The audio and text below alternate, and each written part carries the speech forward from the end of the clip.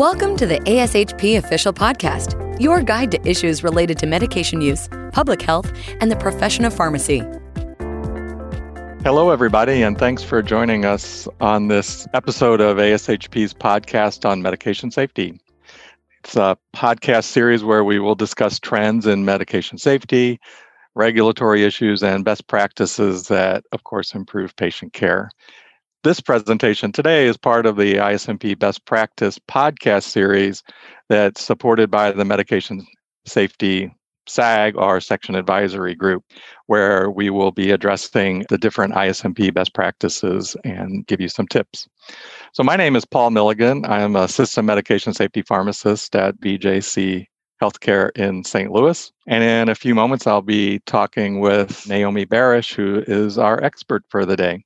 So we will be discussing the recently updated ISMP best practice number 8. Number 8 is the one that's involving the safe use of IV smart pumps. And we will be discussing how BJC is addressing the updated recommendations. So thank you for joining us today. I'm going to give a little bit of background on the updated ISMP best practice. This was one that many of you are familiar with. It was first introduced in 2016 and 17 with ISMP. And this year they updated it to broaden the scope beyond just high alert medications. It used to just be that. And they also raised the goal, which many of you may have noticed, from 90 to 95% guardrail use. They also updated it to emphasize the interoperability between the infusion pumps and the organization's electronic health record pump interoperability programs, the pump and charting and on all of that, which is a lot of us are able to do now and working through that process. So the rationale behind this best practice is obviously that ISMP receives a lot of harm events that could have been prevented by use of smart pumps. And because IV drugs are dangerous, can be dangerous because of the route of infusion. The other part of the rationale is that smart pumps remember and apply these large number of rules that we have for higher and lower rates and prevent all the possible errors that might have or alert us to possible dosing errors. And I think even most important is they apply these rules at the right time of administration. It's not an alert when a nurse pulls the drug out of a Pyxis machine or in the MAR when they're reading the MAR. It's applied right at the time they are about to press start and start infusing an IV medication. And that's when these rules are applied. So you would have to have a pharmacist over your shoulder in order to be able to do the same things that these smart pumps do. And then the other rationale was because of the capability that a lot of the pumps will have with the electronic health record to be two-way interoperability, that even would eliminate or mitigate one of the final steps in that process, harm steps in that process, which is the manual programming that needs to occur at that time. So you can see this best practice is right in ISMP's wheelhouse with technology that is maturing and mitigating harm on some of our most dangerous drugs. So I'm not going to read all of the best practice to you, but I will give you the main points, the main lines. The first aspect of the best practice is for everyone to use a programmable pump with a dose error reduction strategy that is in place to alert the nurse at the time of the infusions. The second one is to sets a goal for us to maintain a 95% or greater compliance with using the library. If you don't use the library, you're not getting the upper and lower limit alarms. The third one is to use the bolus function if you can, if your hospital allows bolus from the bag or loading doses from the initial bag, which is a handy, we'll talk about in a little bit. The fourth one is to make sure that your hospital allows you allocates you resources to maintain and update the drug library. The drug library is not a static document. It's always changing with new drugs and new uses and new doses. So you need to have resources to maintain and update that drug library. You just can't put it in place and think you've got everything covered. The fifth one was to make sure it's consistent, that the nomenclature and the wording and the doses are all consistent with, and the concentrations are consistent with your electronic health record, so that you can plan for this bidirectional interoperability, which is what they're encouraging. You don't want to give conflicting information from the nurse reading the MAR and then going to the pump and trying to find a drug that's listed by brand name or by generic name or with a different concentration. That's not allowed. And lastly, I guess the devil's in the details on this one, because it applies to all hospital settings. It's not just your inpatient setting, which is where we use a lot of the pumps are being used, but it applies to your outpatient infusion clinics, your emergency department, your anesthesia, your MRI areas, and PCAs if you're using different pumps for those. So these are the areas where you sometimes may spend as much time trying to get an anesthesia to use these libraries as you would your inpatient settings. So it applies everywhere. So that's the background. That's kind of what the best practice is. And I'm going to move on now to the expert. So I will be chatting with Naomi Barish, who is the co-chair of our BJC, which is, we have 15 hospitals, academic, community, big, large, or big, small, and of our Smart Pump governance team. She's also a clinical specialist pharmacist at Missouri Baptist Medical Center, which is one of our larger community hospitals. So I'm going to get on to asking Naomi our first question, which is, how does a BJC plan on reaching that 95% or greater compliance goal, and how do we monitor that? Thanks, Paul. So I think that driving to improved compliance is really a multifactorial issue. And the two big components that we really think about are content of the data set. And so making sure that our frontline users are confident and comfortable with the data sets and how they function. And the other is ensuring that we have adequate buy-in from our frontline staff to use the data set in the way that it's designed. So the first part, when we talk about content, there are a lot of aspects to this to make sure that everything is updated in a timely and efficient fashion. And we do this by integrating our Smart Pump governance team into multiple aspects of approval of the medication, build of the medication, and implementation of that. We use some other methods, which I believe we'll talk about in a few minutes, to really ensure that we have adequate buy-in from our frontline staff and support for continuing to drive that number up. Okay, thank you. So really, it sounds like that type of feedback back and forth helps us build the best quality library, hearing from the users, as you said at the beginning. So one of the other topics of the best practice was, what steps are we taking to make sure that the library content is consistent with the drug information in the EMR?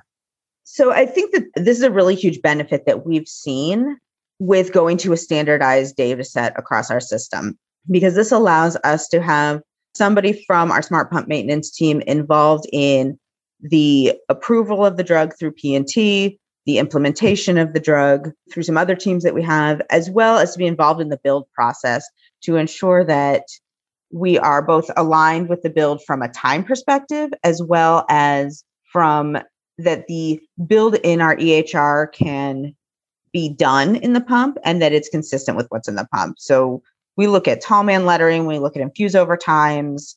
We'll have those conversations about whether the build is intermittent or whether it's a continuous infusion for some of those that are challenging to decide what that build looks like compared to what the actual programming looks like. And you're connected to the P&T committee as new drugs get added? Yeah, so we have somebody involved in the drug approval process. Okay. Well, let's get into this governance committee, since it sounds like once you establish it, you better maintain that library well, and that's an ongoing thing. That's a daily process. So what type of resources did we have for maintaining and updating and using that library? So we've developed a Smart Pump maintenance team that is made up of representatives from every facility that uses our standard data set. So some of these representatives are pharmacists, some of them are nurses, and we really have a good mix, and we will pull in anybody else that we need ad hoc, depending on the discussions we're having. We also have some representation from the system level, from a safety perspective. And we use this team to review updates, approve updates, and then the people in this committee are also responsible for facilitating the education and communication back to their facilities. So we have, in addition to this group that is going to approve these items, we also have a standard feedback mechanism that we use across our system, which is a single email address that anyone can use. It's easily available to report concerns with the data set, questions, issues, and any recommendations for adjusting and modifying our existing data set. And that's worked out really well for us so far. Additionally, we have a really good collaboration with our system medication safety team. And that team has really taken responsibility for monitoring and following up on compliance with our dose error reduction systems and looking at utilization of that patient safety mechanism. And that team has really been active in promoting information about our dashboard, about our targets, and continuing to drive our compliance in the right direction. Yeah, I think that the dashboard is really important, especially at a system level, because we can give numbers by hospital and we can also find best practices, which hospitals are doing well, and they can report back why, and which ones are having struggles, have other places to look. And I also wanted to reemphasize that feedback process. That email, I think, is really important because we can build a really good library, but the nurses have to use it, and they're both equally important. If we have an easy-to-use library that works for the nurses, then they will use it. So you need that kind of feedback. So I think that's key. So thanks. So moving on to the bolus from the bag feature, how do we utilize that at BJC? So we really encourage using the Smart Pump Bolus feature for a variety of reasons. One is that with the Smart Pump Bolus features, you can really put some safety guidelines in place that you can't do when you're drawing from a vial. And so in addition to the safety guidelines, it really is a lot easier often for nursing to administer a bolus using a bag that's already hanging rather than going to an automated dispensing cabinet, pulling a new vial, barcode scanning, and really covering that entire spectrum for something that the patient is already receiving. So we have different dosing limits for the rate limits and things for the bolus than we do for the regular infusions? Yeah. So the way that the bolus function works is that it really identifies specific bolus dosing for a product. Okay. Let's get on to one of the others, which is ISMP is driving people to bidirectional functionality or intra-op. What are BJC's plans for that? So that is still to be determined right now. That's still something that I'm dreaming about in the future, but we are working towards that just like many facilities are. Okay. Well, one of the other challenges is implementing this in the areas outside of inpatient, for example, outpatient settings. How have we done that, and what have some of the challenges been? So we're fortunate in most of our settings to use the same infusion pumps in an outpatient setting. So we have designed our data set to cover those outpatient settings. So we're using the same library, the same profiles in our outpatient setting. And this has really set us up well for these situations where we start to see some of these new drugs used in an outpatient setting that previously weren't. Okay. And I will put a bow on this and talk about, in general, from this whole process that we've been going through at a system level and at your hospital, what are some of the lessons you learned that will help others on their journey? So I think, as with anything, we really have talked a lot about how buy-in from our frontline users is imperative, that this is really a collaborative effort between pharmacy, nursing, anesthesia, our prescribers, that there's really nobody's left out of this process to ensure that we really have all of the voices and all of the things in place to respond and continue to develop the content of this data set. And that we really need, that it's really important to have the support and understanding of how important of a patient safety mechanism this really can be when used appropriately. Okay. I have no other questions. Thanks, Naomi, for your time. That's all the time we have for today. So I wanted to thank Naomi again for joining us to discuss the best practice number 8 from ISMP on smart pump safety. Again, it's part of the ISMP Best Practice podcast series. So you can look for others from other best practices podcasts coming. by the Medication Safety SAG. If you haven't before, I encourage you to check out the ASHP medication safety resources that are available on their website. You can find member-exclusive offerings such as Patient Safety Resource Center, patient education resources through safemedication.com. Those are for patients.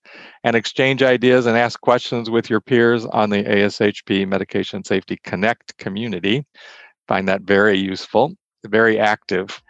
And thanks again for tuning in to this session of ASHP's podcast on med safety, and be sure to subscribe to the future podcasts through your favorite podcast provider.